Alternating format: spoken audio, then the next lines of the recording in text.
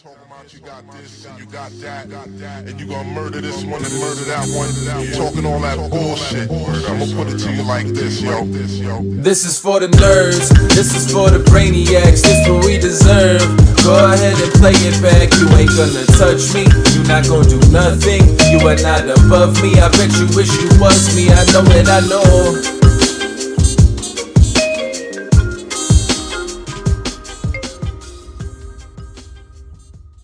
What's up, everybody? Welcome back to another episode of the Only Friends podcast.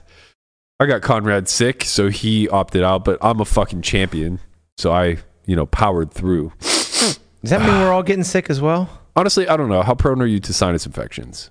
Pretty prone. Then yeah, you're probably gonna get sick. I feel like I already was. It's Sorry, what are you gonna do? I feel like such a baby. No. Like I skipped the gym yesterday and just like walked instead for my workouts. And I'm just like, is this what it's coming to? You get the sniffles and you just don't put in the work anymore. This is decay. But like, I don't know how to explain it. I have so much snot. When I was blowing my nose, I was getting lightheaded. You know, you blow with so much pressure and you're just like seeing stars afterwards. I was like, this just can't be the right state of mind to be picking up heavy things. Do you find yourself having to blow your nose a lot when you're working out? Like I almost feel like, never. Really? Like Yeah. I feel like I get stuffed up when I'm working out, and then it becomes hard to breathe, and then the workout becomes harder. Then I really have to just blow my nose, and then it clears it all out, and I'm like, breathe again. The relief of like, I've always been the type when I get congested, it's the type of congestion that you just can't do anything about it. Yeah. Like you get Mucinex or whatever, but like it doesn't run. I don't get like runny noses. I just get like bound up. But as I've gotten older, I think I've gotten like a little bit more of the mix where I can blow my nose, and now I sound like those old men who like have hankies. I think we all know that sound. And they sound like blowhorn. It's like that's me. Like I've just turned into the guy who has a snot towel. Right. You've become blowhorn, bro. Sounds like the jewel at 8 a.m. Yeah, 8 a.m. really reminds me of my granddad. My granddad just like he was just forever blowing his nose, man. Like I don't feel like pain. It just feel like pressure, like right here. Oh yeah, you got it. Just bing, bing, Yep. bing. Wait till tomorrow, buddy. Well, I mean, I've had it for like a week-ish plus now. Oh, so you're patient zero. Okay. Is that Thanks. how it works? Yeah. Speaking of, Someone had to give it to me and Conrad. Is that? Yeah. Speaking of But he didn't get healthcare, it. I went to the doctor this morning. I'm Clean bill? I'm not pregnant. Okay. What about the AIDS? Well, we don't know. We got blood work. Okay. We got a checkup, and so lost a few pounds, which is good. What do you get done on your blood work? Do you know? I asked for a hormone Full thing. hormone panel. Yeah, for full hormone panel. They're gonna do like all the lipid tests and all that stuff. You had to get your blood taken. Like, Can I set the line on the Yeah, tortoise? she was a real vampire. There was a lot of valves she took out. When you get the I was gonna hormonal, pass out. the tortosterone? yeah. When you get the hormonal I'm panel, gonna set the line at 525. I'll take under. 5? I'll take under. Higher, lower? 525 is a lot No, it's not. No, for a 42-year-old man. It's like it is. it's I'd say it's probably about what the average. average should be. Really? Yeah. You think he's 525? under No. average? Yeah. Why? Oh, you're a little gooey. I'm a little good. You haven't seen me lately. You haven't seen. Listen. You're getting soft these days, Turtle. 4 or 5 months ago, I bet. How does it work? Like the more you work out, and if you lose weight, your testosterone level will just go up naturally. Some, yes, you can naturally increase it. Like fractions of a magnitude, like maybe Andre's 10, 15, Andre's 20. testosterone is nuts. Yeah, he's like 1,000. Yeah, that's That's insane. when he was training jits like twice a day and Yeah, going to the but gym. he's Like, obviously he was basically naturally- fighting twice a day. Right, but he's obviously naturally high. I mean, Yeah. even whenever he gets sedentary, he's probably still in the 700-800 range. I would assume it's the type of workout you do too. Like if you're doing like combat sports stuff, like you would think that would trigger some kind of hormonal like fight or flight thing. I should really check what my stuff is. That's going to be cortisol. But yeah, I mean, yeah, you can naturally raise it like having a more meat dense diet, training a lot more. But the thing is like however much physical strain you think you're exerting, it's always significantly less than what would actually be impactful on your overall hormonal system. Right. It's got to be more. It's definitely more than it was 6 months ago. 6 months ago, Yeah, for sure. Yeah. But you're like also I fighting probably against, dropped 10 pounds, right, at which least, is great. and I definitely gained muscle. Yeah, So but you're like obviously still fighting against just Decay. yeah, pretty much. Lando, you taking the like, under you or act the like I over? did nothing for 10 years. Higher, lower. No, you got older though. I did get older. Yeah. Yeah, That's what you did for 10 years. That's what I'm Yes. saying. You decayed Oh, more. that decay. yeah. Yeah. I thought you meant just like Not like, rotting. Like, yeah, I thought you meant like just like couch rotting, bed No, rotting. no. You're just like fighting against Bravo time. rotting. Bravo rotting. And if you're unwilling to supplement, like it's just you're on a fast track down to 150. Higher, lower, 550. 525. 525 is a good line. 550, I would very confidently take under. Lower, sorry. I'd be. I'm gonna go higher for the Do you turtle. think we could You know get? what? I am Wow. too. I say over 525. Do you think we could get? Fuck, I'm blanking now. What was the sports app we were shilling? Underdog. Do you think we can get Underdog to put Lamanna's testosterone up there for? Listen, Higher or I'm lower? not gonna disclose it because I don't The- want. the I don't want to Cali- be known as low T, bro. The Caliente pick of the day is Spicy pepper. is higher on Lamanna's. 1.5x your bet. Let's hope the That's right. cholesterol is down. Let's just hope the cholesterol is down. What was your cholesterol? It was so Is cholesterol like a myth? over a year ago it was high. But And they put me on high- on a statin, a very low dose. I would be and then very- it went down, and then it went down. Well, yeah, so you were on a statin, but Yeah. I would be very hesitant. What was do you know the numbers at all? I don't remember, not off the top of my head. Because It was high. It was like 230. It was like 2. I think your total 230, cholesterol at 200 240. is It was- considered baseline. It was up there. Maybe it was even higher than that. It might have been 250. okay, Something like and the bad one or the one that's LDL. not LDL was Yeah. was up pretty high. So yeah. it was The yeah. big thing is that, and again, like do your own research. I'm not a doctor, but Right. the big thing is more so your triglycerides. right. That was also really high. Yeah, so that obviously you want to be conscientious of. They're finding less of a correlation, by my understanding, between LDL and heart disease and Yeah. total cholesterol and heart disease. So like my total cholesterol, I think it's somewhere in the like 170 to 180 range. Yeah. Which is good, but my doctor actually wants me to get it up because there's a lot of That's what she said. there's a lot of like positive correlations getting closer to that 200 number with overall heart health and whatnot. But anyway, like The turtle's I busy digress. laughing. Real proud of his dad joke. You gotta take what you can get. Anyway, the whole point of that is that I personally am just like very hesitant to treat things with pharmaceuticals. I was like, I don't want to get on it. It was like over like another 6 months and Yeah. it didn't go down. So I was like, all right. Yeah, fair. Yeah. I'm just saying based off of like, I'm not saying these numbers are arbitrary, but like a lot of it's just old science I that don't- hasn't been updated. Right. And I also don't look at it like, it's a very, like I said, it's like the lowest dose you can pretty much Yeah, yeah, take yeah, of it. yeah. And it wasn't like, oh, I can eat whatever I want. I can do whatever I want now because I'm on this pill, Right. which I think a lot of people do. Like, Yeah, yeah. oh, well, I can just, keep eating the French fries because now I'm taking this pill. And that's not the way I look at it. Like you can do whatever you want if you take Ozempic. Yeah. That's definitely not how it works. Although I mean, I don't know personally. I've never dabbled with it, but I heard that when you're on Ozempic, like you'll physically get sick if you try to consume too much. Yeah. Well, it makes you not hungry. It makes you just like almost like queasy, I think, at points. Oh, that sounds healthy. Yeah, Is it's not- cholesterol a myth, And they have though? no idea the long term effects of it. They have no idea what when you get on it, when you get off of it. And Yeah. it's great for people that have diabetes. Like it really Well, is. Yeah, of course. that's what it should be used for. But then people are using it for reasons they shouldn't. I think that 10 years from now, it'll be utilized. Everybody's looking for a shortcut. No, the opposite. I think 10 years from now, we'll see, there's a class for this drug. I can't remember what it's called, but basically I think like 10 years from now, we'll see this being utilized in a very powerful way. But currently it's just being used the same way like fat burning pills were Right. used a couple decades ago. Yeah, exactly. And- Same as like diet Hydroxycut and Yeah, that exactly. kind of stuff. Yeah, so what's happening is people are just like not really executing a normal healthy lifestyle alongside. Everybody wants a shortcut, man.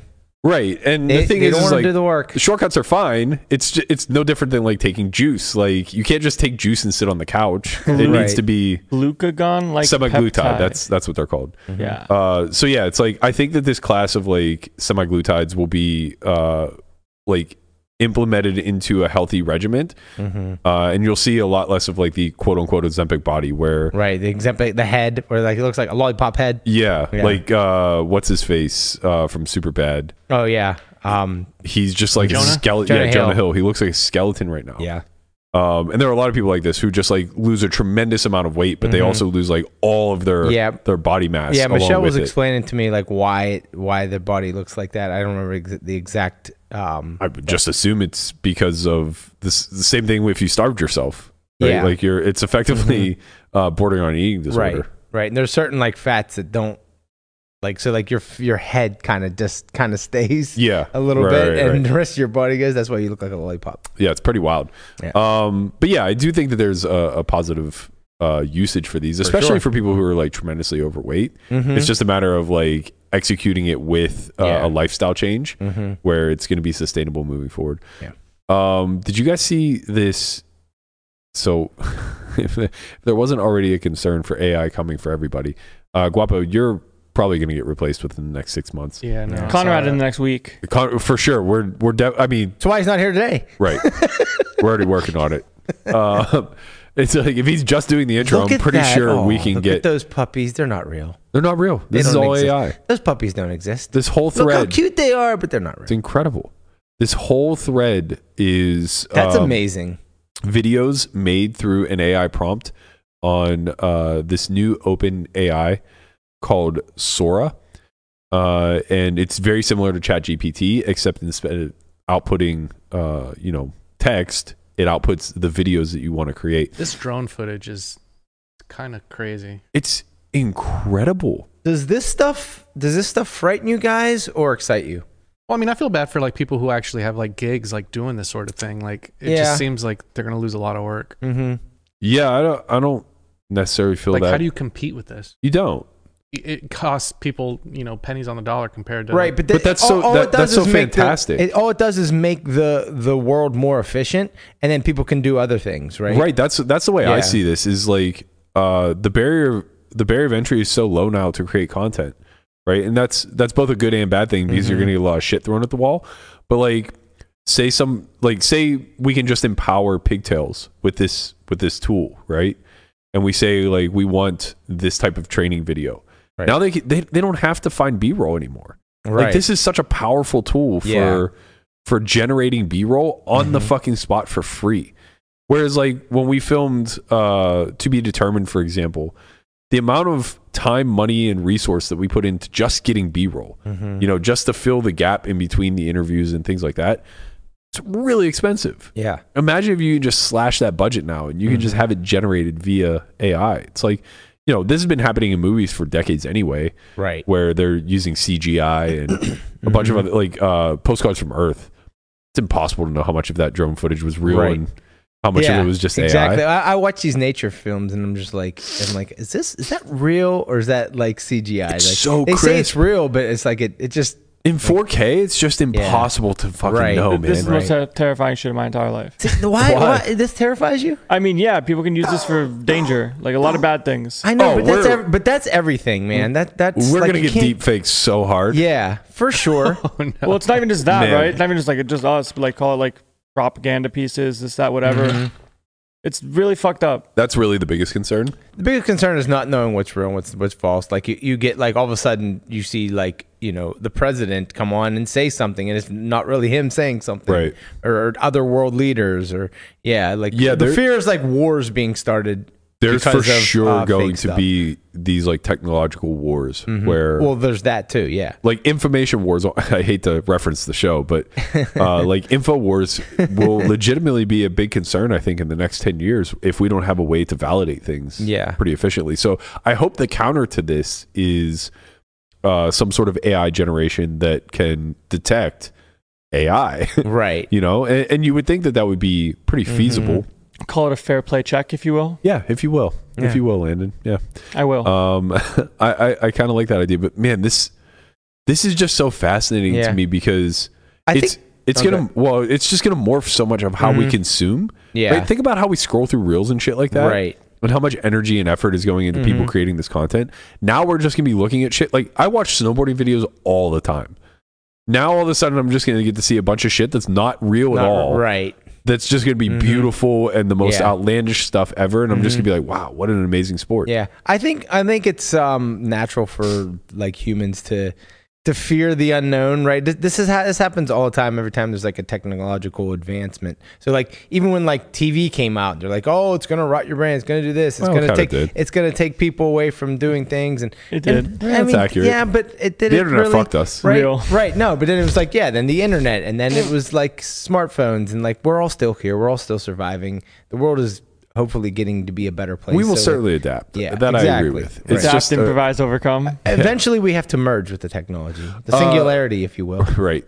Do you guys know if Sora is a part of ChatGPT or if this is a separate, totally independent AI?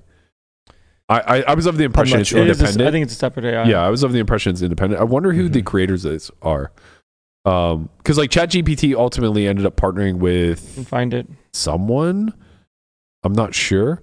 I mean, this is such a game changer. Imagine being a film writer and instead of like having to do storyboards and like trying to pitch an idea to like some big Hollywood producer, which normally would take a lot of money. Now it's like, oh, like I can just plug this shit in and give you like a very ChatGPT's with Microsoft, right? All right. So ChatGPT makers are the people that also created Sora. Oh, okay.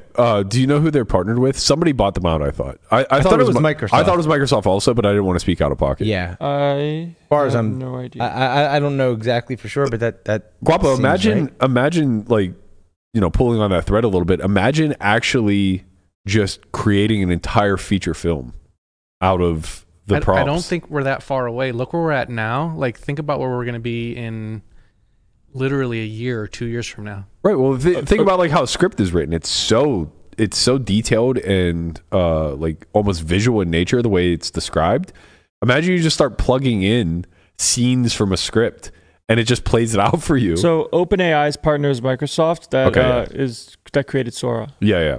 So to be But clear, you would have spoken out of pocket, but you're right. Right. So to be clear, Microsoft didn't create OpenAI, but they ultimately partnered with them in some sort of capacity. And OpenAI created Sora. Matt, if you enjoyed your Valentine's Day gift this year, wait till next year, yeah, that's what we're talking about, Guapo. wait till you see what I create It's for just gonna be you and me laying side by side, spooning on a beach somewhere. you. Yeah, it's gonna be dope. It's gonna be a beautiful thing. I can't wait. AI.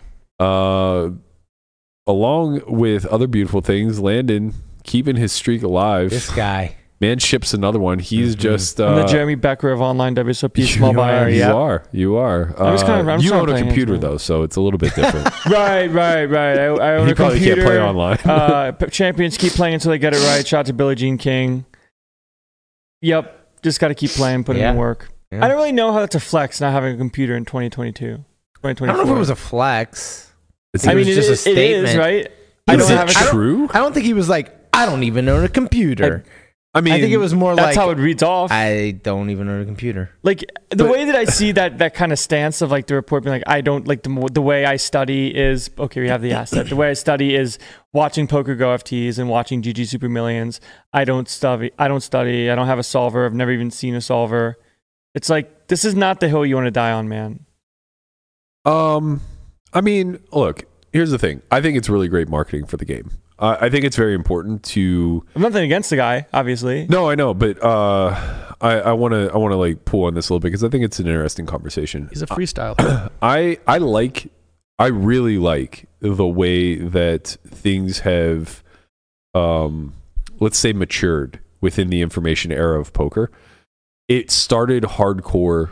Like if you're not a solver nerd, you're fucked. And it was a lot of like similar to what we're seeing with AI now, where it was a lot of doomsers. And the problem with that was it was displacing such a massive portion of the community, right? Like all the way from top end pros down to casuals. As in, like, if PO Solver came out, we would have had if it came out now, we would have had a podcast about how this is going to change the game. Yes. And how detrimental it could be with having answers from the like machine. in 2015, 2016, when PO first hit the scene, and Sauce was like kind of the main proponent of like showing and demonstrating what theory was, how important it was, and everything else. It was very rigid in nature, right? And we didn't understand that much because most people in this industry don't come from a computing background. They don't come from a logic background. Theory being theoretical principles? Yeah, just like game theory like principles. Toy game. Yes, exactly. So from a toy game aspect, everybody should have been really excited because that's just the way that you were thinking anyway. It's just a means of illuminating it, right? Good players were always thinking in the Ace, King, Queen game scenario. Mm-hmm. They understood to some degree, even if they couldn't put language to it, what it meant to be at the top of value, what it meant to be at the bottom with a bluff, and what it meant to be somewhere in the middle to bluff catch. They internalized that, right? And everybody navigated it pretty well. Whenever it came to the point of being able to measure this now, and we also understood EV, like even pre-solvers.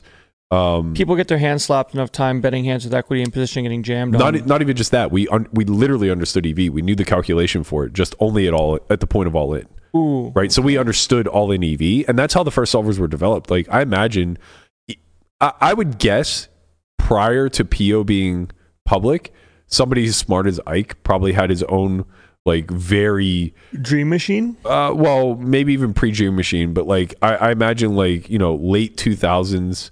Early 2010s, a guy as intelligent as Ike with a computer science background was probably very easy or probably had a very easy time developing some sort of like rogue EV machine, right? Like Card Runners EV is a good example. This came out pre-solvers. And pretty sure this was like 2014, 2013 maybe. What did it do? It calculated EV very similar to a solver. It was just like very rigid in what you could input export. EV is in the sense of like just not only on rivers or at every point in the I think at every point, but I think honestly it's been so long since I used it, I can't remember if it was comparing like range versus range or hand versus range, but it was just basically, it was a very simple EV calculator that was like really robust and kind of complex to use by comparison to the UI UX now. Isn't it sort of similar to Poker Stove? No, Stove was just an equity calculator. Yeah. But I guess similar in the sense that it was for Stove, you could compare hand versus range or range versus range. Stove is just raw equity, like Equilab. Yes. Yeah. Where it's like exactly. You put an Ace King versus a 25% range. Right, but it was a big deal because it was the first. It was the first piece of tools that we had that compared more than just hand versus hand. Right. Like Got it. we could actually look at the equity of a range versus a range. Wow, when that came out, everyone was probably like, "Holy shit, we're fucked." People didn't use it. That was the beauty. Like that was what made you a top player, is that you knew what Stove was and you just kept it to yourself. You know what I mean? Like if you speak, you're in big trouble. You would run into a tournament spot and you'd be like, oh, okay, like I can figure out what the equity of your hand is versus his 3-bet range and whether or not you should. And that's what we would do. This is when Ace King started going all in more. Yeah, and it's like that's how we would figure out like raw EV, right? Because it would be like, oh, well, should you jam here? And we would figure out the equation for like fold equity based off of what we think their range is, what your true raw equity was whenever he called, and then we would determine like, is it winning or losing? And that was just, like I said, I used to do EV calcs by hand, like way back in the early 2000s. But again, it was only at the point of all in, so it wasn't worth a ton. How helpful can it be? It was helpful. I mean, it was helpful because you'd be able, this is before push fold charts, right? So you'd be able to figure out like what you believed to be the break even hand to shove. Yeah, and you were doing these things and nobody else was doing them, so you had it gave you an edge. Right. Anytime you're doing something that nobody else is doing, it gives you an edge no matter what kind of gives you a little bit of clarity on it. Yeah, right, a little clarity. But fast forward, whenever Sauce started promoting PO a little bit, kind of like digging in and being a lot more studious, it was a lot of fright because the collective that was kind of the early adopters, if you will, were specifically online guys and specifically like mid to high stakes guys, which were already good. You know what I mean? So they're beating everyone and now they're getting better. Yeah. And everyone else doesn't have money for it. So the fear was tremendous because it's displacing so much of the community, right? It's displacing guys as high up as it's like the Citadel versus the sorry people. Yeah. Yeah, because like it's displacing guys as high up on the food chain as like Ivy, right? Where it's like, oh, Ivy's not going to beat the solver. Exactly. It became very Ivy's clear. The end boss against all of us. Exactly. It became very clear very quickly. There's a new god. That this is more powerful than somebody as good as Ivy that we put on this pedestal as being the greatest of all time, right? The barrier has been increased. Right. So when that happens, imagine like if he feels even slightly displaced, imagine what the lowest guy on the totem pole feels, right? And that was the collective. So this became like very, very scary. And it turned into this scenario where it was like very doom and gloom because more information started coming out. You know, we had the first like theoretical book that came out. His name's escaping me now. For some reason, I think his name is Matt, but he's actually just a doctor, not just a doctor, but he's the first book on what? I'm sorry. Theory. I think it was advanced. There's like applications of no limit hold'em. Yes, exactly that.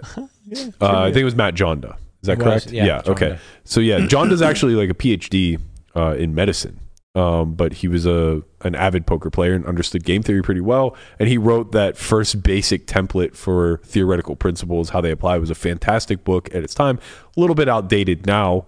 We know a lot more. We have more vision over the areas where there's a little bit of oversight in that one. But even prior to that, like the book Mathematics of Poker got a lot of this right too. You know, they really understood the core principles of game theory. They just weren't able to extrapolate it out because they didn't have the tools, right? So they didn't have the vision over the entire game tree, but they understood the raw math that drives the game. The thing was, it didn't matter. You didn't need the raw math because nobody had it. Mm-hmm. So you're just operating in this realm of wits and wagers, and it's like if you understand the raw math better than everybody else, then perhaps you can make more correct decisions. But it almost doesn't matter because it's such an assumptive process anyway, and everybody's so goddamn random in 2008. I mean, still now. Yeah, still now, but like way less so. There are a lot more guardrails now. Mm-hmm. The best you could really do by even understanding the underlying math is like, you know, the close spots. You could deduce logically what made more or less sense. Fast forward now to the solver era, and it was just panic across the board. Like everybody was terrified to play online for sure, because it's like, well, I'm just against killers, which now ironically is similar, but it's because we think they're using the tools, not that they actually know what the tools do. I'm playing against God. I don't want to play against God. Correct. And in the live realm, it actually became like a shame and blame type of community, because we wanted to push, like we wanted things to stay as they were. So it became a matter of like ostracizing people who fell in nerds. Yeah. And that's where I think like Polk really fit into the narrative, because he came and he sold this narrative of like GTO, right? And I don't want to say it was just like specifically him. Like GTO was the introduction of theory to poker, and it was the label that was used. But he and Joey GTO is a way of life. Yeah, they kind of promoted it in a like a fraternity type of way. Yeah, Joey has a tank top for it. Yeah, so they made it like they marketed it as a style, as a stylistic approach rather than just a comprehensive strategy. And a lot of people, especially young kids, really bought in because they recognized the guardrails that it provided, and they recognized the direction that it offered them, which was way better than guessing their way through like the rest of us had done for decades in the live realm. Yeah, I have a friend that I came up with playing online, like small stakes, and I was very like not solver camp yet, but kind of getting there. And my friend Evan, shout out to Evan, he was like very big into the like upswing and like started from there, and then started with the GTO and then got Pio. Yeah, there he is. What a guy. And he like now is playing high stakes and is a very, very good poker player, but that's where his background and foundation came from. Right. Was that fundamental strategy of like the 1 3 hands, 2 4 hands, and then trying to figure it out. Yeah. So, you know, this kind of became the progression from, I would say, like 2016 to maybe just after the pandemic, like 2020, 2021, somewhere around there. But then what happened is because there was such a big community shift where now the barrier of entry just became information, right? And GTO Wizard is a massive, massive tool in, I think, both helping create this barrier of entry, but also helping to really change the narrative moving forward as far as like what it means to be a good poker player, to be studied, et cetera, et cetera. When did Wizard come out? I think right after the pandemic. That's when it was just only a database library. Yeah. Yeah. It may have actually been during the pandemic. I don't recall, but somewhere around 2020. Yeah. Massive, massive growth in a few years. So basically now the barrier of entry is a lot higher, right? You can't just sit down and guess your way through and be good or not. Like too much of the community is at least looking at the database. They may not be able to derive much from it. They're not good data analysts, but they can like, you know, run through a pre-solved database and say, what was my hand supposed to do? And Honestly, get some sort of result. That's kind of the big key idea here to me, is being good at data analytics. Like, you're able to look at a solve, look at a spot, look at button big blind, look at low jack button, and just take away all of the important concepts as to why the machine chooses the size that it does, or why it doesn't bet at all. Right. Like, well, that's what's happening at the top level. So hard to do. Sure. And that's why I think it's like beautiful the way things have shifted, because now what's happened is the whole community has gotten on board to recognize that there's new information, the science has changed, there's actual out of the box strategies that they can start to execute, at least at a very simplistic level, like c-betting 25% with range. Like, that became a trend, right? There are all these trend lines kind of trickled down from the top to the bottom. And now where we find ourselves in 2024, which I think is a really healthy place for the community to be, is you have a lot of top end analysts that understand theory really well, that are able to utilize the tools very efficiently, and are able to communicate in a way that the general populace can derive some sort of value from, right? And then secondarily, they're also able to create and adjust trends as we learn more. Kind of like the Rhonda Patrick for fitness, right? Like, they do all the tough work and then they bring it to like common people, and we're like, oh, like, that's nice. Right. And it's a game of telephone, right? When the words come out of her mouth, they mean something very specific. Then that gets recommunicated through the person interviewing like her. The Huberman said, which then gets distributed amongst the masses. Like, you should take these sort of vitamins. You should do this because of all these reasons. But then you're like, all I know is I should do this. I should take this. Right. And I don't know the reason why behind it. Right. So by the time it gets down to the bottom level, they're maybe taking 1 of 7 of the vitamins, or they know that they should sauna, but they don't know how hot, how long, how often, what time. Like, they know they should cold plunge, but they don't know if it should be before or after workout, or for 2 minutes, or 2 minutes or 20 minutes, or like, so the information continually dilutes. Like, C-betting quarter pot is vitamin D. Right. Right. Yeah, no, it's so things like dilute from the top to the bottom. Like, we understand at a top level, like, well, you can't just do that. How powerful like it is to be able to range bet in certain spots, but why that also is the case. It's because of a specific oversight in the reaction. When the reaction changes, now we just range bet a lot less for quarter pot, and we have these other strategies that spurn off of it, right? Yeah.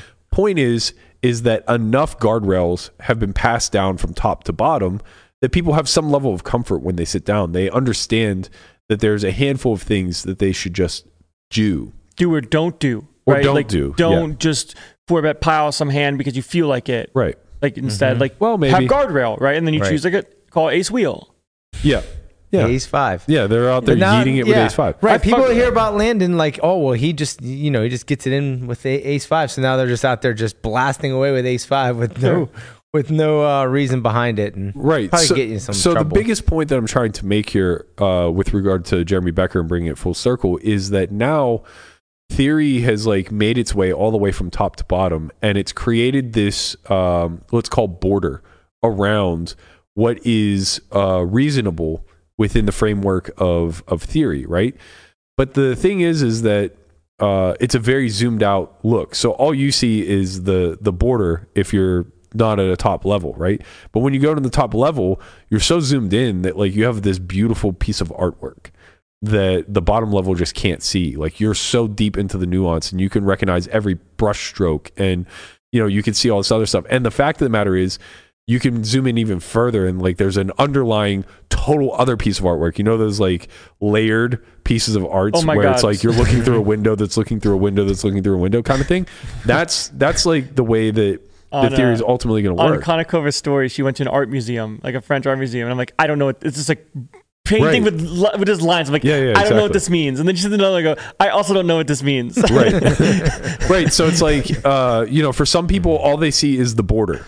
Right. And then other people see like a blurry image. I'm like, it's blue and green. All right. Right. So other people see like blurry colors, and then other people start to see a blurry image. And then, as you get up, you start to see more and more detail, and you get to see more and more nuance. But the thing is that because everybody sees the border, we just assume that the disparity between people who can use tools in a very nuanced way versus somebody like Jeremy Becker, or I would, assume Daniel Negreanu is another good example. They don't run their own stuff. They just kind of like learn through osmosis. They watch, they pick up trends. They're very much EQ over IQ type of players. And the way that they build out their strategy is almost through counters, right? I've seen people do this, so my response should be Exactly. this. And don't get me wrong, there's That's a lot really of good. There's a lot of good that comes from that. Sure. It's like steel manning an argument, right? I think it's actually a really great way to approach strategy construction, or one half of strategy construction. Because most people who are good at the tools are good at building an aggressive strategy or an offensive strategy. They don't really spend too much time on the counters other than, is my thing exploiting this, right? Sure. Most people don't really dig in super deep into the how do I build a very robust counter strategy, because we like to simplify the counters a lot, because generally the counter is passive, right? Most of the counter, like the same way Most that of it, it's just trapping, right? So I'm going to protect my ranges, do check calls, like the raises don't come in as much as they're supposed to. well, the same as most of your strategies when you're the pre-flop aggressor in position will be betting. The majority of your strategy when you're the out of position defender will be calling, right? That's just simply the way that it goes. So the calling seems simpler, so we just like leave it alone to intuition, or we look at it, but we only look at it at a cursory level. But the cursory level issue is the issue when it comes to trying to understand the baseline. There's no issue. It's just different tiers, right? Like everybody is capable of taking this steps and steps further. There will be people at one tier that are just looking at a very generic sense from both sides of the coin. Like when in position with advantage, bet. When out of position as defender with certain hand classes, call. Right, and that's their strategy. Sure, it's more like life hacky than it is like actually getting somewhere. Sure. But sometimes there's going to be outliers that do very well, and then in the other instance of it all, I would attest that there's a lot of outliers. Like there are a lot of guys like Jesse Lonis, guys like, I harp on D-Negs, but it's like I just feel very confident that he's probably never opened an actual solver himself to run stuff. He probably just like outsources it. Yeah, he outsources it, which is fine. But as somebody who's done both, there's a big loss in translation when somebody is just doing things for you, because you lose the exploration aspect.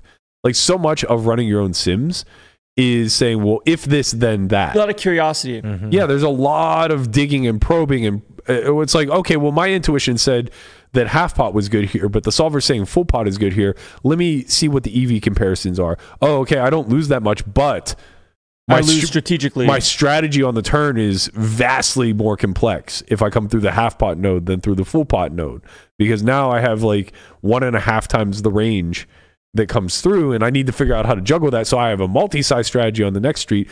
Oh, that's very interesting. Yeah, you like know what I mean? Not an HRC plug, but like when I've started becoming more curious and running my own spots for pre-flop and HRC, you can very quickly make some small tweaks and say, okay, the range is supposed to call in theory looks like 8s plus, ace, queen, whatever. Let me just give him 7s and 6s. Let me give him some suited stuff. Like, how does this change my jam? How does this change my RFI? And like, those are part of the adjustments you can make through looking at the tools. But how would you know what adjustment to make if you've never looked at a tool? You're just kind of guessing.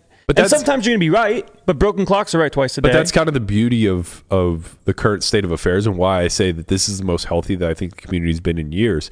Because even just on this podcast set alone, we have a massive hierarchy where like we have someone like you that is balls deep in every sim that's ever existed. Love solver. You know what I mean? Like, thanks for the imagery. Because like you're not just you're not just a PO guy, right? Now you're an HRC guy as well. So you're I thought that's for Hillary Rodham Clinton. You would. So you're just, you're examining everything from like all these varieties of MTT spots to cash spot, whatever. Like, you're covering all bases. Same thing with Hunt. Like you guys are just like really, really deep into the analytics. Then you have somebody like me that is, studying, but I'm studying very purposefully in the sense that everything is curated to the exact environment that I'm playing. Everything is very spot dependent, player dependent. I'm kind of painting ranges or adjusting ranges as I see fit. Well, you have to, because there's 7 deuce game, there's stand-up game. Exactly. I have carnival games, I'm playing multi-way, right? There's a lot of things that I have to account for that now I need to be kind of an intuitive scientist, right? It's a lot of hypothesizing and then testing. Empirical data, if you will. Yeah. And then you in the streets, right? And then we start to come down a little bit where it's like, you know, Brian, Conrad, and Guapo all have varying degrees of introduction into theory, right? They've all been given the same cursory information. They've all walked through the academy a bunch. They've gone through our training content. So they have the principles in place. I see what you're saying. They have the commonality of the foundation, right? The level of like snide is kind of disappearing from one or the other. Like, oh, like the hard exploit guy versus like the hard solve guy. Where like the hard solve guy is kind of like, you know what? Like maybe some of the solve stuff isn't that great, but some of the live stuff is great. Like some of these practical counters or... It's weird. We in, only like, see the extremes at the extremes. We see the extremes on the solver side at like absolute nosebleed MTTs. And then we see the extremes of I don't believe that GTO bullshit at like 1-2 no limit. Because it doesn't apply to my game. You know what I mean? And then everything else in between, my game. Right. But then everything else in between, if you are winning in any sort of capacity, you've had some exposure. So even though Becker says like, I don't even own a computer, I've never looked at a solve. He talks hands with people that do. Right. Look, I did Polk's podcast in 2019 or 2020 or something like that where we went back and forth, and he admitted on air like I'd never looked at a solver. Like he literally said the words, "I've never looked at a solver." Right? Iconic clip. But and he was 4 years into having a training site at that point that was promoting solver outputs. The point isn't that he's an idiot for having never looked. That's not the takeaway at all. It's the exact opposite.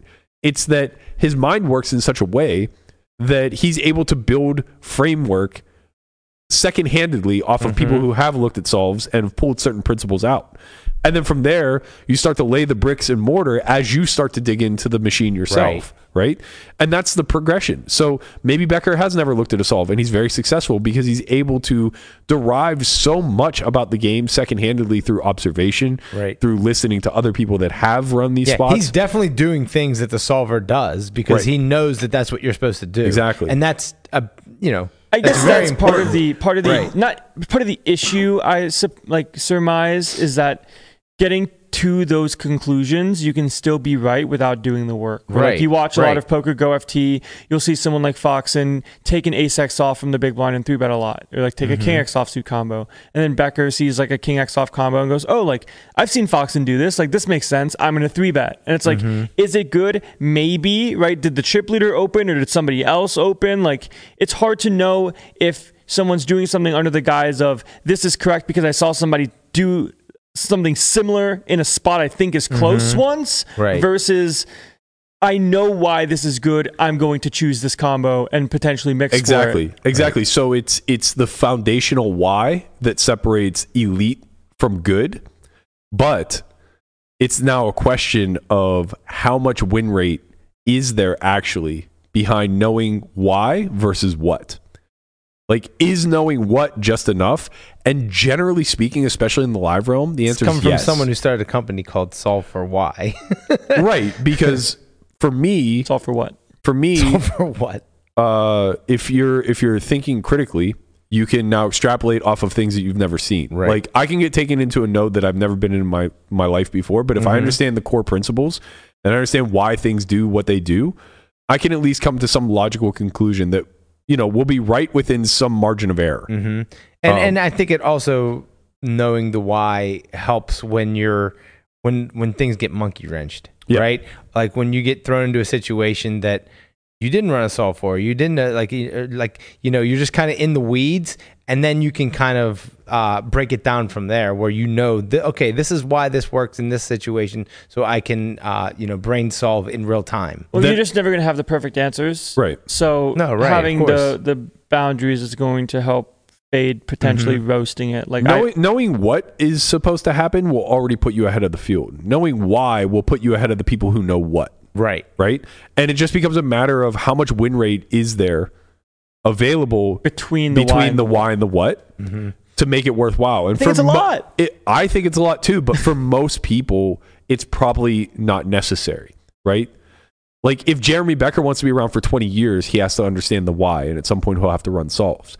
But if his goal is to play for 5 years, maybe make a bunch of money and then get out, understanding what could very well just be enough. Well, yeah, you understand what, and then you win a few all-ins along the way, and you win a WPT for 7 figures, and like exactly. Like a guy like Rampage is another good example. Like I'm not saying that he's theoretically illiterate or anything like that, but if I had to guess, he's probably replicating a lot of things that he's seen, or you know, he talks with smart people that tell him things. Exactly, but actually understanding the why to the point where he could curate lines himself, or he could come up with theories himself to test.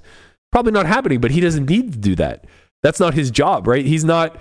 I always say there's a big difference between a practitioner and a theorist, right? The practitioners are the ones that are out there putting in 2,000 hours on the felt every single year, and they're just executing a strategy that they've curated in the lab, right?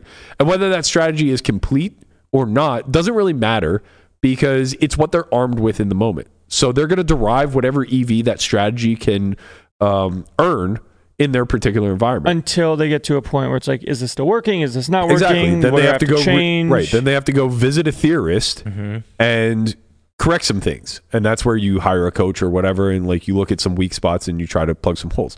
The theorist is constantly in the lab trying to curate new strategies, constantly looking at all the boundaries and saying, can we break this? Right, trying to be ahead of the curve. Exactly. Like when people started using B10s, right? That was like the first time it's like, oh shit, what is this 10% pot?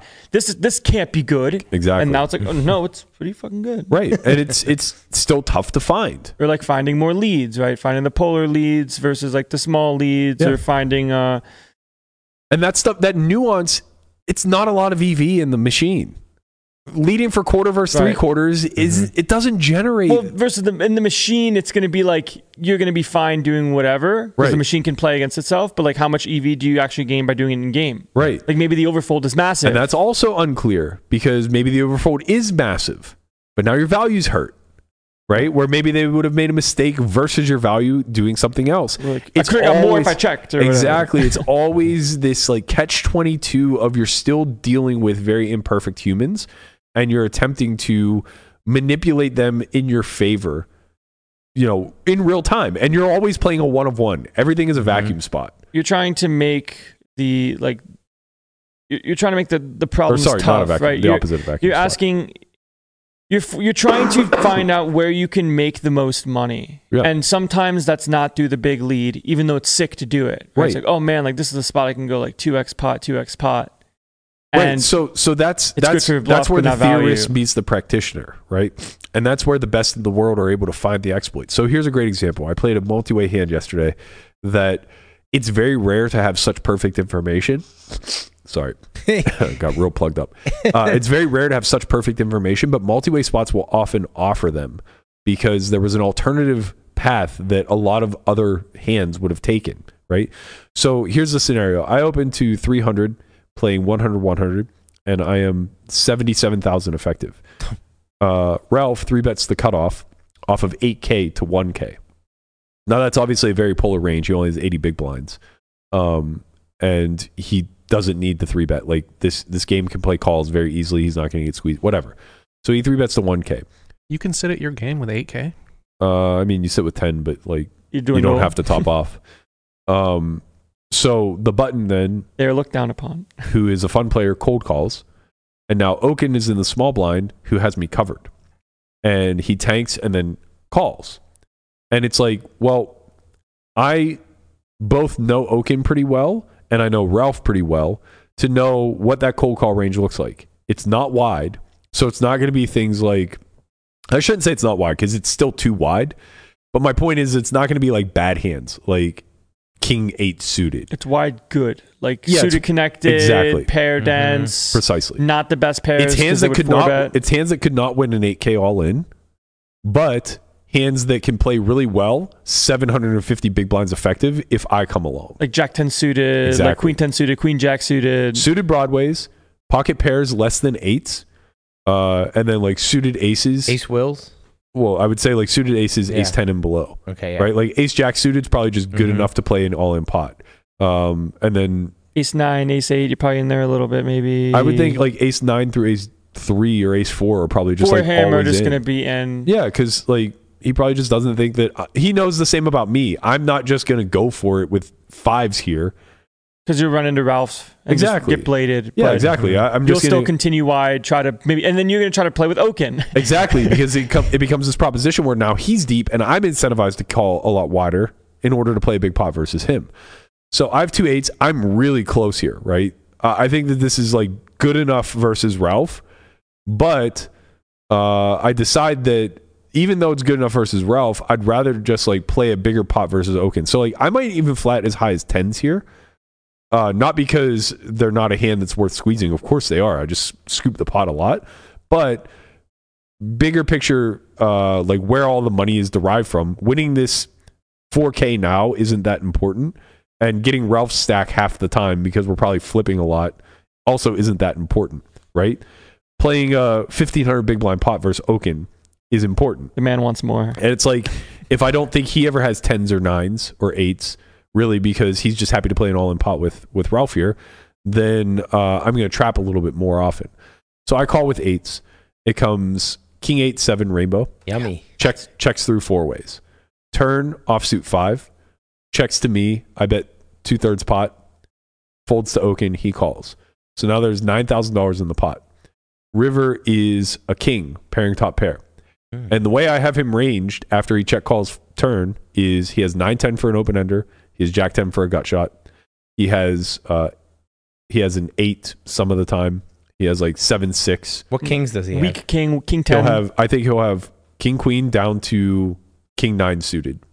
Okay. I think he'll have king queen off some of the time. Probably not very often. You block king 8, but he probably doesn't have king 8. Never has king 8, never has king 7, never has king 5. Right. So king 9 is the cutoff just because that's where that can Even make king 9 is close. Yeah, right? I think king he might 10 just fold probably king like 9. King suited 10. King 10. Yeah. But King the 9 mixes. point is he never has a full house unless it's exactly 7s or 5s. Okay, and you right? beat those. Right. So I beat those. So I know that he has king X that will pay, and I know he has full houses that have cooled off that are worse.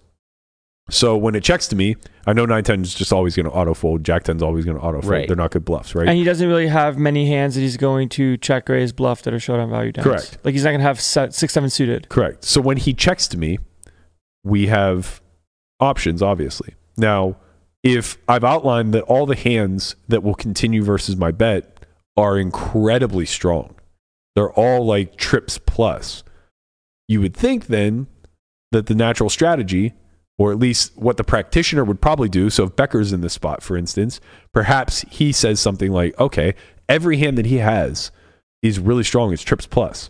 So I'm going to bet a size that he'll check raise. But the issue with that thinking is he has to be very cautious of the fact that you have all the full houses. He has to know that you have king 8, king 7, king 5 suited. You have 8s and 7s and 5s.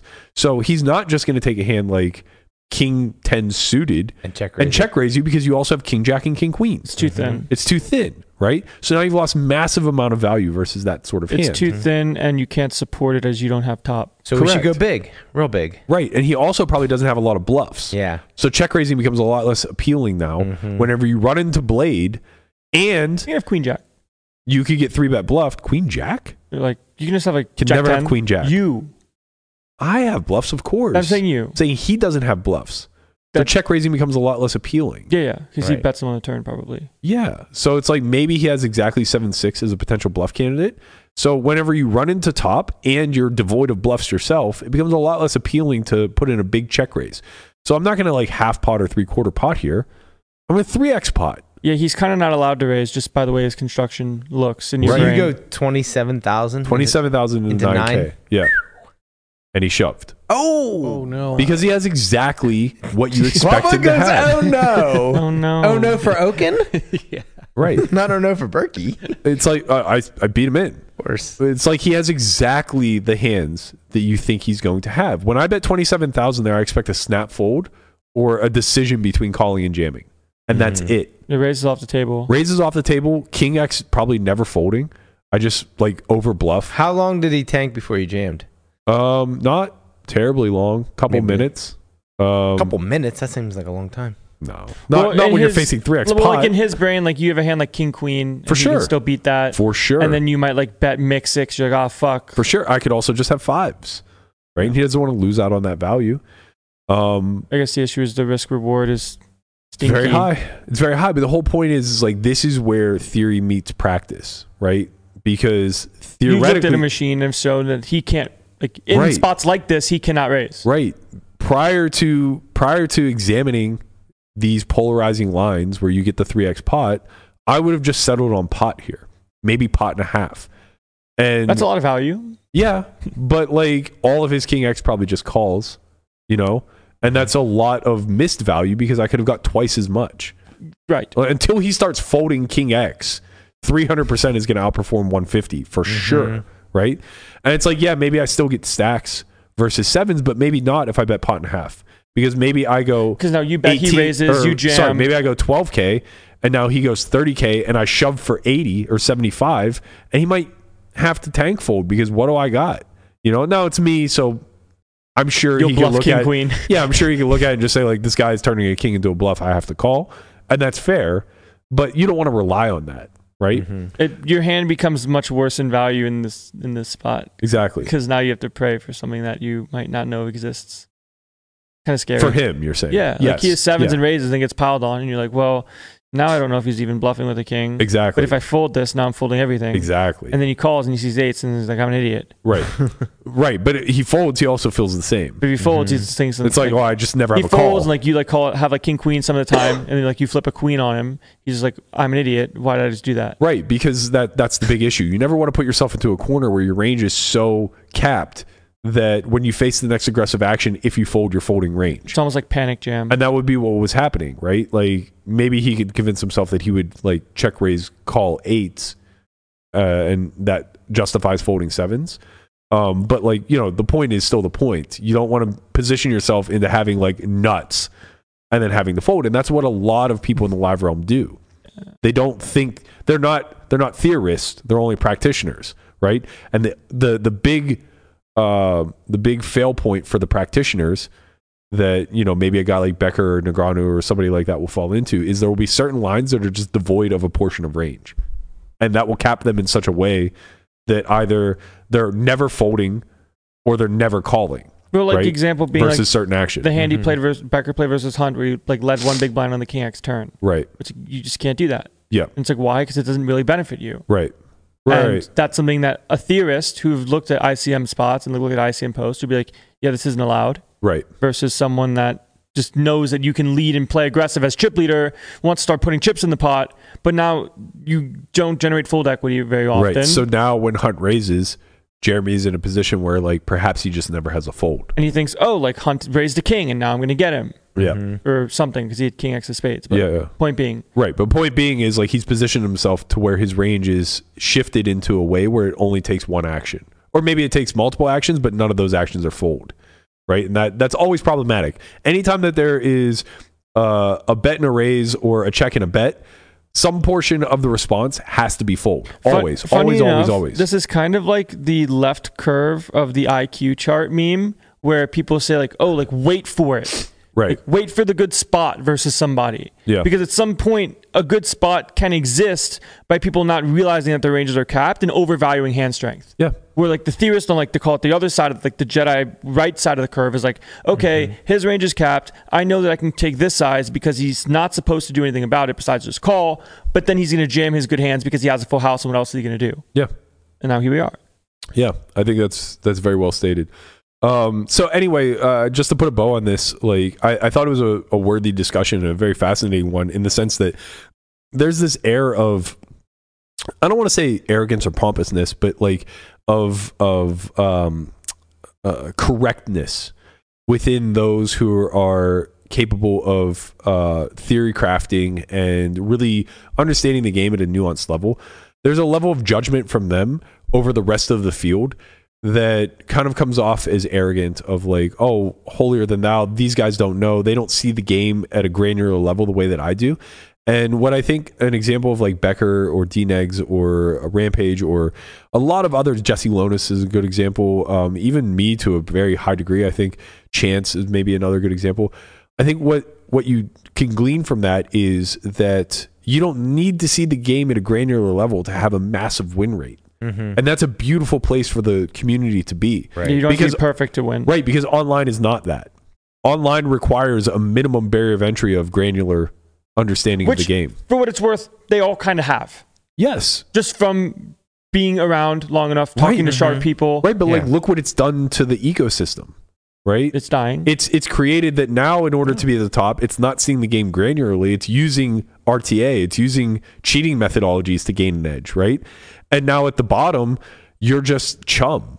Yeah. You know, it's an acquisition model to refill the bottom over and over and over again to chum the waters so that the people who can feed off of that bottom can then get zapped up by the people who are cheating, right? Like, and I hate to put it in a doom and gloom way. That's an over exaggeration. Obviously, the cheating mechanisms aren't taking all of the win rate out of the online pool. There are plenty of good players that are still winning, but they're winning largely because of weaker regs that exist based off of the recreationals, right? And if we see any of those disappear, online dies. Live is so much more healthy in its current state because though there is this top level of people who see the game incredibly granularly, they are shut out of private games. They are disinterested in the average stake that's available online, and they are disinterested in how slow live poker is. Mm-hmm. And that's all a beautiful thing. Or they're playing people. Triton events. Right. And that's all a beautiful thing for the people who may not see the game at a granular level, but understand the broad strokes incredibly well. Mm-hmm. Those guys really get out and mash. A Darren Elias, you put him in an open field, he's just a killer, right? I don't know that he's going to be able to pass a GTO test at the end of the day. You give him a 25-point quiz, I don't know that he's getting... he'll pass, obviously, but I don't know that he's getting like a 90. Amongst like high roller peers. Well, it's not even that. It's just if you give him a letter grade, I don't know that like he's going to get an A on a 25-point quiz, right? It's hard to get an A. Of course, that's my point. So it's like, he may only see the broad strokes of the game, but that's so powerful, especially because you don't get distracted by the granularity to take away from the obvious exploits. It's also worth potentially more too. It might just be worth being better at just like understanding the game for what the game is versus bogging yourself down. As That's to what I'm saying. Says. He doesn't get caught up in the details. Instead, he's more granular about opponents, right? He can just look at somebody and say like, oh, they fall into this certain archetype. Therefore, I have to play good theory. My strategy adjusts ever so slightly left, right, or center. You know what I mean? It's true, and man. that's how a lot of people in the mid stakes cash games are crushing. Exactly, they're absolutely crushing. Playing like that. I think that's a very fair statement where the... Oh, sorry, I didn't say, but Oaken had sevens, yes. I think like the theory boys, if you will think, okay, this guy missed a range bet. This guy's clearly a whale. Right. Where in reality, it's like, the guy's not a whale if he's winning and like has a good record, where he probably does a lot of good things right. Mm-hmm. Some of the things you don't want to replicate, but some of that good stuff might just be playing different strategies versus people where checking back isn't going to be that big of a deal versus someone that doesn't care, but versus a theorist, if you will, that is an issue. Because a theorist knows if you miss a range bet, you're mostly supposed to just check turn because the range is too strong. Right. But if someone just reckless abandon bets the turn because they checked the flop and that's weak, now maybe checking back is better. Right. But like the theory, like straight, like, no, you can't do this is the thing that I think that they're talking about when Daniel's like, oh, like when like allowed to versus not allowed to. Right. Slave to the sim type thing. People use their brain. You're still allowed to use your brain playing poker. Right, for sure. I guess that's the ribbon on this little present that we have is that I think brain solving and freestyling has risen to prominence again in a way that we haven't seen since pre-solves, and that's a really exciting time for me. I'm here for it. Because now we're not translating mechanics into theoretical whys necessarily, but instead we're translating theoretical whys into logical ways to think about the game. And that was always the impetus behind Solve for Why. It was always meant to be a way to critically think about a puzzle that's unsolvable by the human observation, by the human brain, right? Mm-hmm. So let's put the pieces together in some sort of organized way that can allow us to outmaneuver somebody who's just randomly throwing pieces down on the table. And that's really what it is to brain solve, to freestyle. It's to take a lot of fundamentals and principles that you understand from game theory and then just say like, okay, I'm going to outthink these people. And it's beautiful when it happens. Like, it's frustrating when it fails, but a lot of times that's just kind of variance at play, and you have to live with the outcomes. Yeah. Yeah. Yeah. You've just got to be able to do both and not necessarily have... Some things are just completely terrible. Like, don't get me wrong. Like, look at ICM stuff, look at like tournaments, like look at like call it baseline versus someone that knows what's going on. You can very clearly make some mistakes that give the other person EV. Yeah. Because now you're playing a game of like, my theoretical EV loss versus yours is going to be higher, so I need to try to mitigate that by playing better.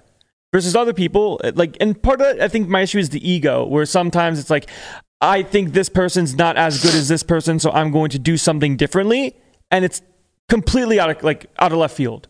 Where it's like, this is a really big deviation. You have to be very sure that you're right or not right. That when they're wrong, it's like, oh man, like I was just wrong. Like, is what it is. Where knowing the background is going to help you be able to make a better decision.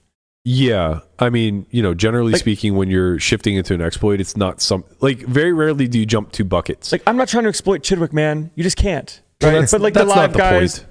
Nobody's trying to exploit Chidwick. Like that's a I don't think false equivalency. I mean, Daniel's trying to exploit Jesse by folding 9. Jesse's not fucking Chidwick, man. No, but the point. The point still stands. No, it does not.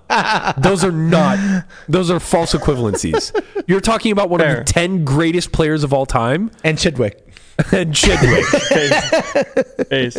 Okay, like they're just not the same. But yeah, like the point is that when you exploit, you don't generally jump multiple buckets. So like the point is that like whenever you have a hand like 9s that pure continues in some sort of capacity, it's very rarely going to shift from a pure continue to a pure fold. Like the shift would be that it shifts from a pure call to like a mix of something, right? Like that'll be how you exploit. Like sometimes it'll mix raise, or maybe sometimes it'll mix fold depending on his tendencies. But it's never just going to be like a high five slam dunk. I know this is winning a bunch of money by calling, but because it's you, I just always fold.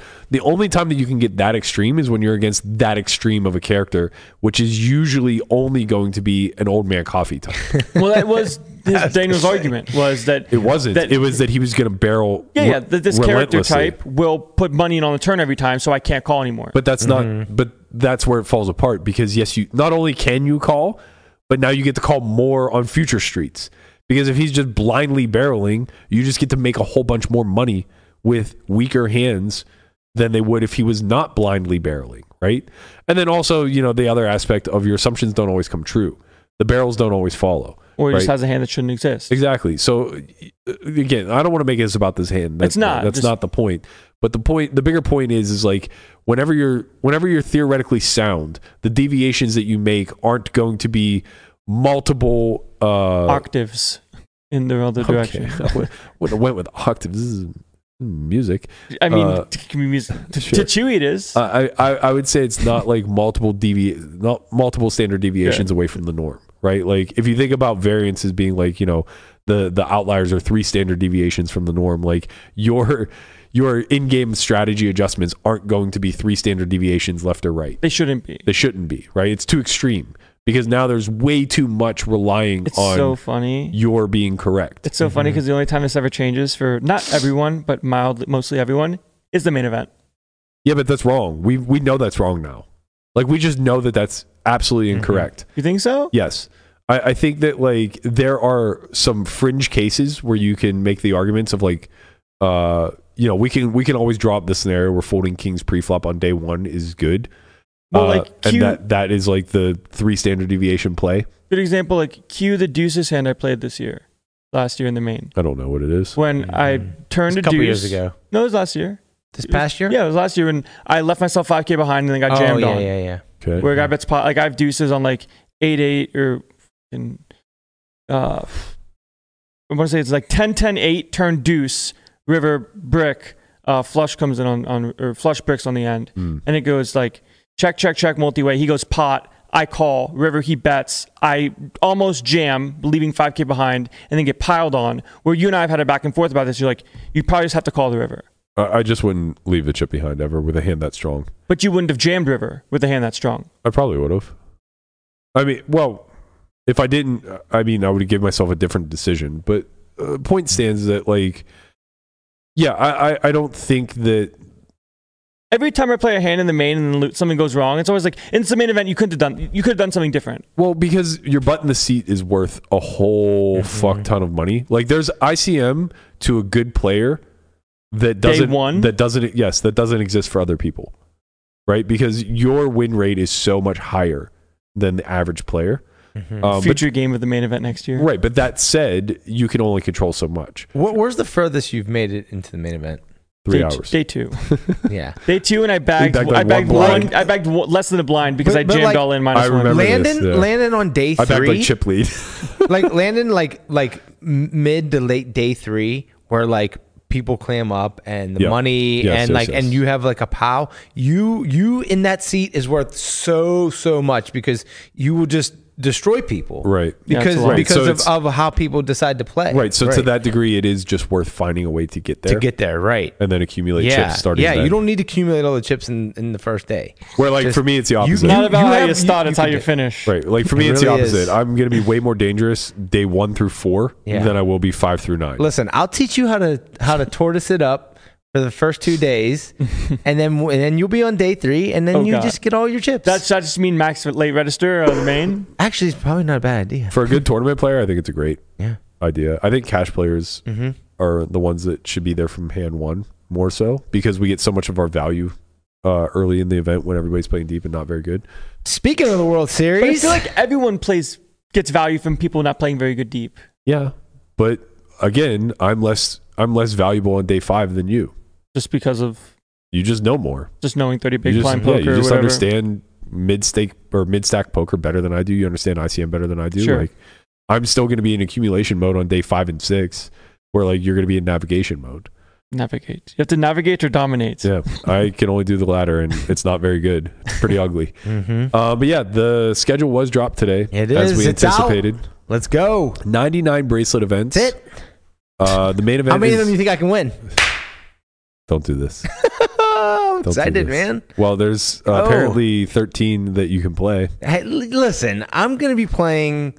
I'm playing all the 3Ks. Okay. No, I'm not.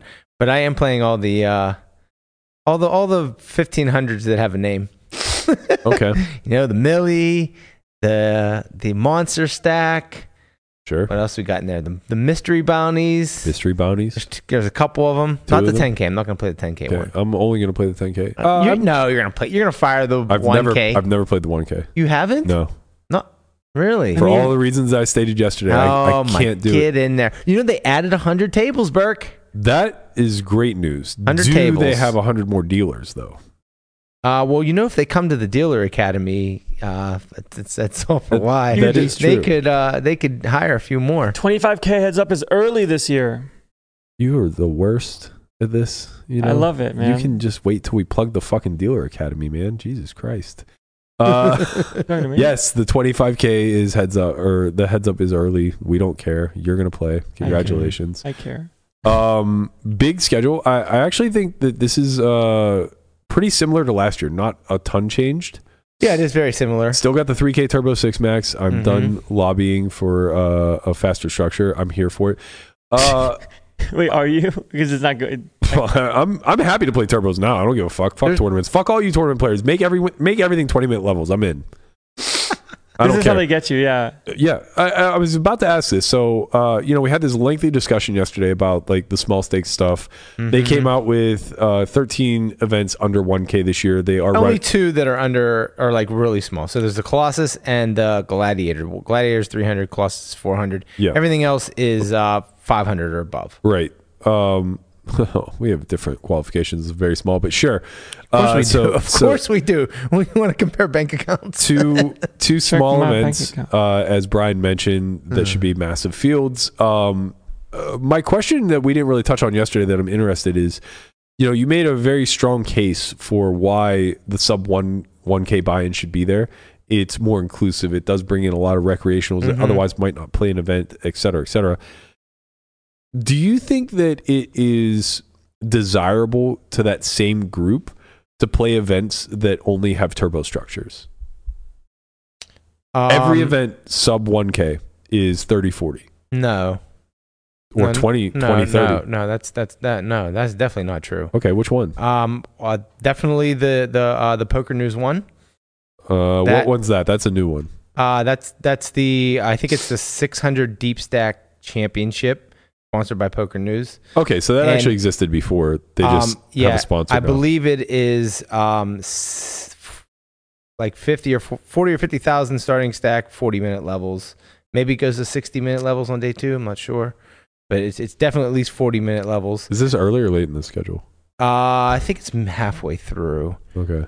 And then there's the 600 Ultra Stack, which I believe is 40. Okay, yeah. levels. The 40, yeah, you're right. So the Deep Stack Championship is a 40-60 structure, which I think the Colossus is also a 40-minute structure. Could be wrong. I'm pretty positive that one's 30-40. Yeah, let's find out here. Gladiators is 30-40. Let's see what else. Colossus is 40-minute levels. Okay. Yeah. Straight through, right? Straight through, yeah. Okay. I mean, not turbo-y, but also not, you don't get the 60-minute levels that you get at the 1K. Right, exactly. And like there you go, Berkey. You said you want to earn your way into the, like you got to earn your way into the arena. Well, you got to earn your way into the really good structures. Well, that's what I'm asking. And I think that's okay. Yeah. No, oh, for sure. I don't think you can have these smaller buy-in, massive fields, and then just have really good structures. The logistics doesn't allow for it. No. But right? And I think people are okay with that. Well, there's the ability to increase the time on later days. On day 3, day 4, you could start playing 60-minute levels. Like 30. Yeah, and I think some of them do that, don't they? I'm also not advocating for this. I think if you're going to run small buy-ins, they should be the shittiest structures. But my question is, if you're going to play the highest rake percentage-wise and get the worst structure, is that something that collective is very happy with? Yeah, I get what you're saying. But I think... also, you don't have to play it, right? So like it's there as an option, and you can play it or you could not, or you could go play a different event at a different venue that maybe has a better structure and a lower rakes, like a lower. And I rake. guess that so was largely my point yesterday. Was that the rest of the city is running 40-60-minute levels at the same buy-in point? Why don't we just allow them to do that? Why does it have to be a bracelet event with a worse structure, trying to, run 25,000 people through? I don't know, but I like that the people have the option that they want to do that, and those both the options existed, and people chose to come to the World Series. So over these other events, I'd say they both benefit. Every place benefited, right? But I think that the fact that the World Series events are always the largest events, and they're always, and I think that spills over into the other events, right? So like, I think like if they don't have these small structure or these small events, the Colossus, the Gladiator, even the Mystery 1K, or, some of these things that are small buy-ins, massive fields, then I think the other fields around town suffer as well. Really? Yeah, I do. I think that the World Series gets them there, and then the other places get them to stay and play a little bit more. That's interesting to me, because I would suspect that between the major venues like Wynn, Venetian, Aria, and some offshoots like Golden Nugget, Orleans, etc., I would imagine somebody who plays an ABI of like 400 could probably play like 50 to 100 events throughout the summer without going to the World Series. Right, but you're talking about the average. I'm talking about like the everyday man. But you're saying like you're basically saying like if they play an ABI of 400 but they can't play a World Series event, then they'd be less inclined to come out here for the summer and splash. Yeah, I'm saying to people that are going to play like just a handful. They would never look at like the Venetian Deep Stack schedule and just be like, I'm there for that. Right. Like people like, I'm going to come out and I'm going to play 4 events or something like then yes, they're gonna look and they're gonna be like, oh, well, I'm definitely playing that Colossus, right? Or I'm definitely playing. And you're saying this. That off of that, then they'll say, oh, I'll play 4 more events. Yeah, or I'll play or they run deep and they have some money, now they spread it out among they're all of a sudden not going to start playing 3Ks, right? So now they go around to other places around town, and I mean some will, right? I mean, listen, as a degen myself, I understand you can degen it out, right? But like, he'd like to say something of a gambler himself. Yeah, but I think that that allows people to come in. A lot of people cash these things, and now they have a little bit more extra money, and then they spread that out around town. Yeah, I think that's a fair argument. Yeah. I mean, it's abundantly clear that WSOP saturated, and then they just like go, they balkanize. It is pretty clear that like go fire. When they started to dip their toes into that lower stake arena, they didn't hurt the other venues. Right. Like, I think the assumption other was fields do well, even though WSOP. I think the assumption was that they were going to steal traffic from like Wynn and Venetian and stuff. A rising tide lifts all boats, Berkey. That just didn't seem to happen, and I don't know. I mean, a lot of recs I think are very much of my vantage point, where they're just like, I would prefer a good experience. In the defense of the people that think that way, I will say that WSOP puts out their schedule first, and then everyone else follows suits. Right? Yeah. So they which see, is smart. Yeah, of course, it's great because they see that the low price point buy-ins are on these dates, so they're going to wait till the WSOP ends theirs to then start theirs. Right. I mean, which makes a lot of sense. Maybe if I were some of these venues, I would just like have a later start time for a comparable price point rather. And they might do that too, right? It's like, okay, a bunch of people, thousands of people are going to bust this event. You know what? Let's just start the next one. Let's start a similar buy-in at like 3:00. That's what you're saying? Yes. Yeah. Yes. You Exactly. probably just want to wait though, right? Until people can't re-enter the smaller field ones. Like if the Gladiator's a 4-day one, you just run it on the 5th day. So now that everyone that can't. Well, I think they do a good job of like, if you bag one of those earlier days, then you can come play our venue and still have overlap and play both. Right? You could bag both. Have something to do on your days off. Exactly. Yeah. Yeah. Maybe you just run dailies for that. I mean, Win Dailies did really well. They were getting like 100K to first. I think 100K to first. They were doing like a daily 1K. There were some big ones. Yeah, the 1K was like 80K plus to first a lot. Some of those are sick, man. It's like, what, a couple months away now? I mean, it'll be here before you know it, man. Way Scoop, too I know. close. And then back. Oh, man. I'm very looking, excited. I'm looking to see. Very excited. I will say that it looks like they did a pretty good job with the rake. So the rake on 300s and 400s is 18 and 17 and a half respectively. Okay. Is that good? It's pretty close to industry standard, I think. Yeah. That's like if you but like it's funny because you say go to other places, but like if you go to like, if you look at like a Golden Nugget or an Orleans or like some of these places, you're looking at like 20-25% rate. Are you though? Yeah. I mean, you know, those places should obviously be avoided, but I don't think that's Right. industry standard. I don't think like if you go to Win, you're So, like- looking at 20% on a 400. Yeah, I would say Win no. Right. Win no, and I'm not sure about Off the Venetian. strip events, sure. Win has very good a rake, I believe. It's probably one of the best. From what I remember looking back at, like, for those lower buy-ins, Yeah. their rake structure is really good. Like I said, I'm not sure about Venetian, but I know some of like the other, off places definitely have higher rake. Yeah, of course. But with that, you get a much softer field.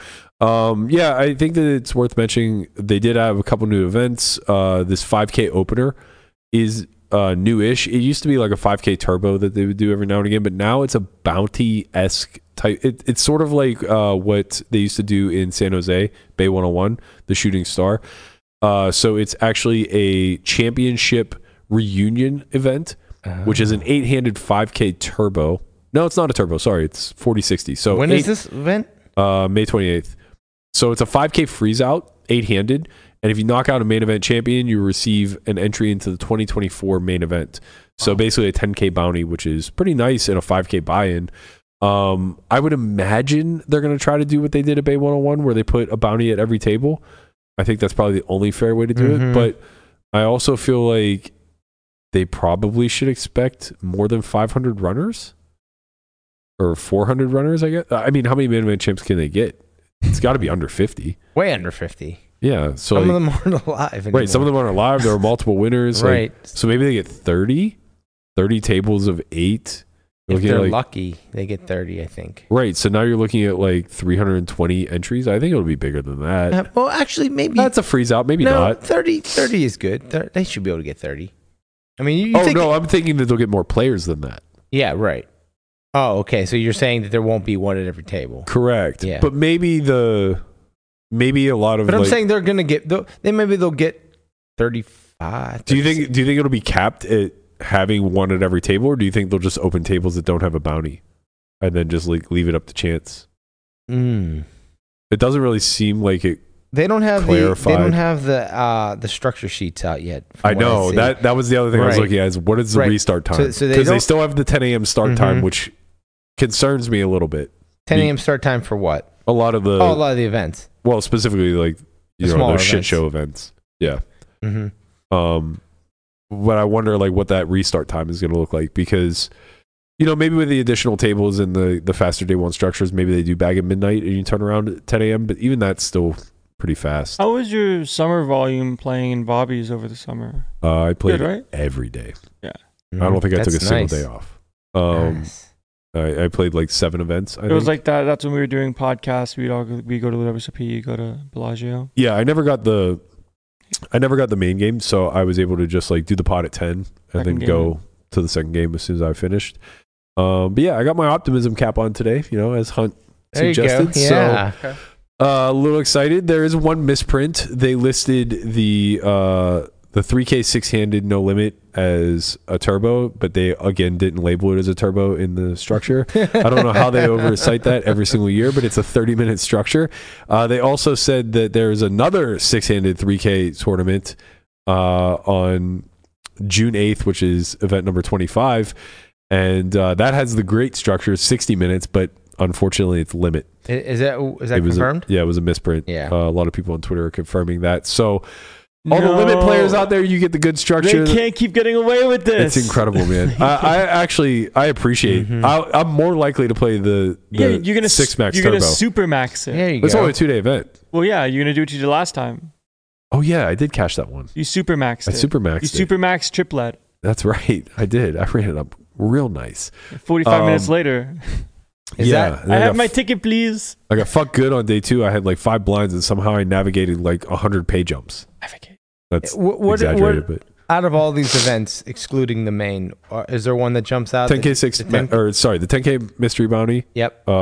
Secret bounty? excites me. I don't think it's secret bounty anymore. No, I I know, think just I think fucking they around. changed it just straight to a mystery bounty. It's going to be. Well, I think it was a mystery bounty last year, but they turned it into a secret bounty. Well, it was called secret bounty. Oh, okay. That's ironic considering the way that Right. the structure actually did. The structure play out. was very secret. very Yeah. secretive. People didn't know if they were there's- in the bounty prize pool or not. This is actually a new event, which is pretty cool. It's a high roller seniors event, 5K seniors. I event. love that. Yeah. I know that Salzburg was like kind of requesting something like that, and I think it's well overdue based Right. off the turnout for the seniors Yeah. events in the past few years. I think that'll be great. I really think my volume is going to be low. There's a lot of events on here that I think are course. fantastic that I just like old me would have loved, like the 2500 freeze out. That's always a favorite of mine. All the 6 maxes, those are fantastic, but Like the Millionaire Maker don't see and the it Monster happening. Stack, those are my favorites. I think I haven't played those in so long. They're so good. They're huge fields and they're really good structures, right? So like they're 60-minute levels. Yeah. You start with the Monster. I think the Millie, you start with 25K in chips. The Monster, you start with double that, right? So those are events. Those are like marquee events that, like, when you're talking about the lower, That's where they price- go. Like those are the ones that have 10 of those. Let's have more of those. Yeah. Have more milli makers. Like, let's just have more of those. Yeah. And I understand. okay with that. I understand the desire to do the same thing at a $300 price point. there's only one $300 tournament, Berk. One. Well, there's only But then one there's the 500 400, freeze and out. then there's 2 500s. and then there's the 800 turbo bounty. Yeah, like look, the salute for Warriors. There's 13 events under 1K. The salute to Warriors and the 500 freeze out are not going to get a good turnout. Like, to me, those just aren't important things on the Salute schedule. to Warriors is good because It's good. Yes, benefits. different. It's a charity event, right? Right, yeah. But like the 500 you freeze just out. mean the structure in general. Yeah, it's like the 500 Yeah. freeze out's going to get 3,000 people. It's going to be an annoyance and clog up the hallways. But like, first place is going to be 150K. Like, go play the Venetian. Yeah. You know? No, I know. Like they have it's called the $600 Ultra Stack. Yeah. You're like, oh, Ultra Stack. Yeah, so you get And look- 100,000 in chips and it's like 5-minute levels. That's exactly what it is. Right. No, it's not. It's 60,000 chips, but it's 30-minute levels, 40 on day 2. Sure. But it's still super fast. I really do appreciate how flexible they've been with the day 1, day 2 structures, like making day 1 faster, day 2 slower. I think that that's really conscientious of them as a whole. I'd like to see more 40-60 structure rather than 30-40.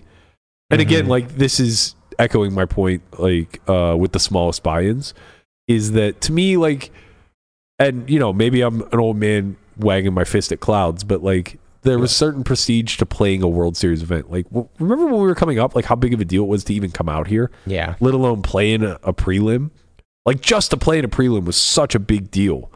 And it's like, to do so in a structure that's just like turbo-y I have no. and the cost of entry is so low, it's just kind of like, Are we pumped about that? You're talking past me here, Yeah. man. Yeah, but are you pumped to play the 300 opener? Last time I was in line, I left it. Right. That's what I mean. Like, But then again, I'm not the audience. you kind of are. I mean, if I were your age looking at this schedule, I would plan on playing like 70 events. 70. I mean, there's a lot of no limit. How many are you gonna play? 12. Yeah, I hope you play more than 12. I'm gonna be playing more than 12. I'm going to play a lot. I have a lot of stuff. There's a lot of stuff, good stuff to play, but it doesn't mean you always, like allegiance-wise, have to play WSOP stuff. Yeah, There's a lot of Like the win's going to have good dailies or whatever. Like if there's a 300 or a win daily where first is 100K, I'm just going to go play the 1K. Yeah. yeah. You know, You made it to the round of 16, right? Heads up. round of 8. Round of 8. Yeah, we're going to try to be better this year. I really fucked up last year. It was very unfortunate. Yeah. There's a lot of events that I fucked up. are like 1,500 or whatever that I agree. that are 40-minute levels. Yeah, I agree. Right. I like that. That's what I'm saying. I feel like that's the true bottom line is like the 1Ks and 1500s that are like 40-60 structure. Right. Yeah. Like Where the first Millionaire is Maker. legitimately like potential life-changing dollars. Yeah, like man, everybody like this used to be the bankroll builder. It's like you Call save it that. up, Call yes, it that. you save Bankroll up builder. all year long for the World Series summer, where it's like, okay, I have 20K put aside, and I'm going to try to spin this to fucking 400, and then I'm going to sit my ass in Bobby's room or Ivy's room afterwards, and you're gonna know my name.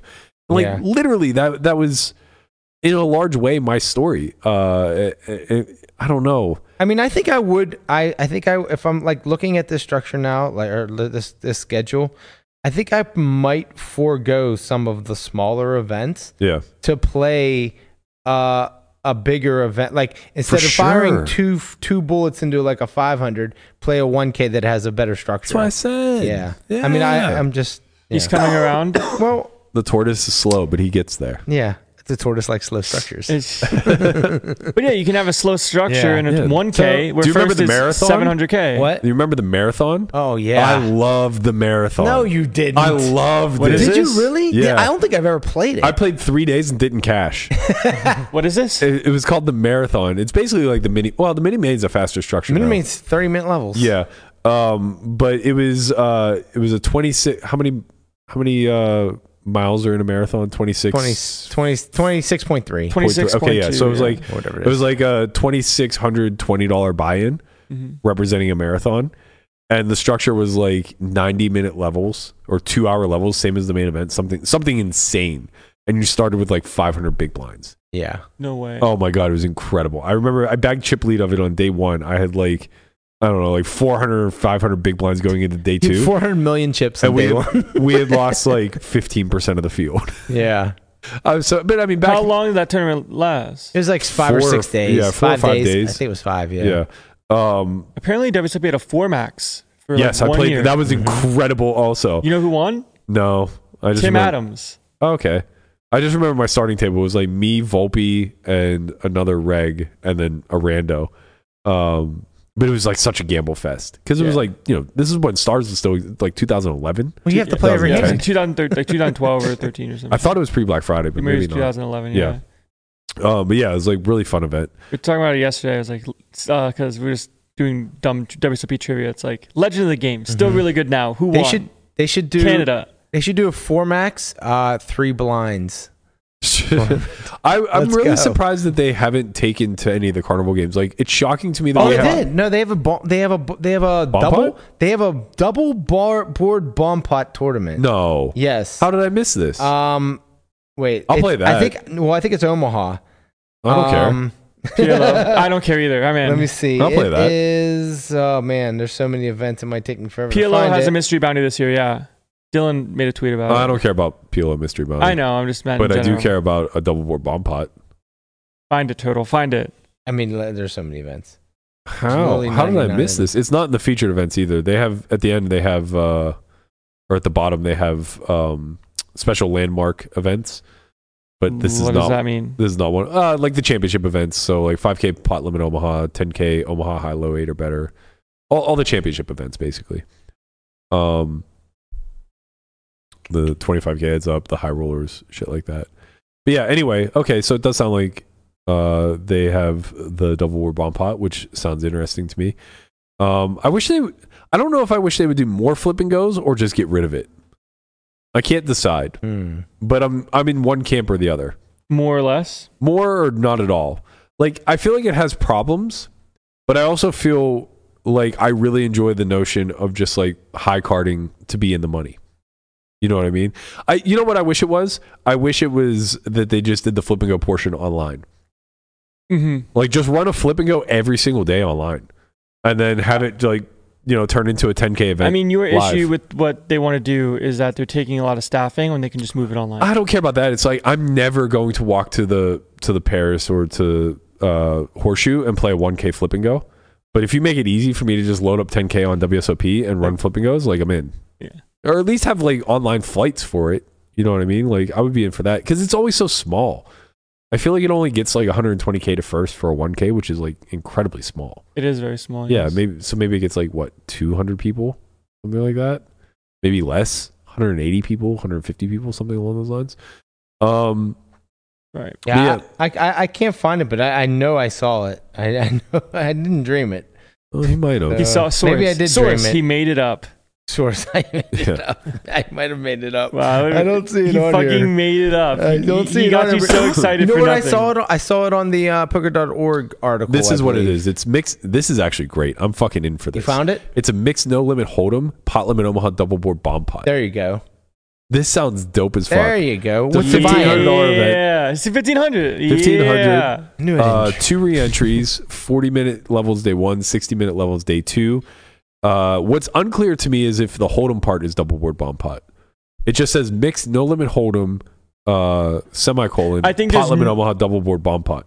Then yes, it's going to be double board for both, I think. It And should be. They're going to mix the games. It should be, because if it's not, the hold'em is going to be irrelevant. Yeah. Like, the Omaha will play so much fucking bigger if you have to play like normal does no this- limit hold'em and fold. This means every single hand is a double board bomb Yeah. pot? That's so sick. There might not be a day 2. It's a 2-day event. Yeah, but there's going to be a lot of splitting pots. Yeah, that's true. Wow, That is final true. table ICM is going to be sick, huh? That is true. I'm excited. You going to run some Sims for that? No, I'm just going to try to brain solve it. As the theorist, there are I no am. Sims for that. Yeah. That's Everybody true. has to play a pot. All right. Mhm. Let's Wow, it's exciting. let's, Holy hell. let's wrap it. I got to blow my nose. All right, that's going to do it for us here today. I hope you guys all enjoyed it. Don't forget that we do have the MTT Academy coming up at the end of May. If you guys are interested in that, go ahead and hit hashtag Academy in the chat, or go to solveforwhy.io. Sorry, academy.solveforwhy.io. We're also running a Cash Academy just prior to that. And don't forget that we are running a Dealer Academy too if you're considering trying out for the WSOP or you're looking for placement elsewhere. We have a lot of connections around town, so we do have high expectations that we'll be able to place anybody who signs up should they pass the course. You can find that as well at academy.solveforwhy.io. Click in the banner above for the Dealer Academy and get all the details that you need. Thank you guys so much for joining us. We're going to be back again Monday. Have a great weekend, everyone. We'll see you all then. Peace. Peace.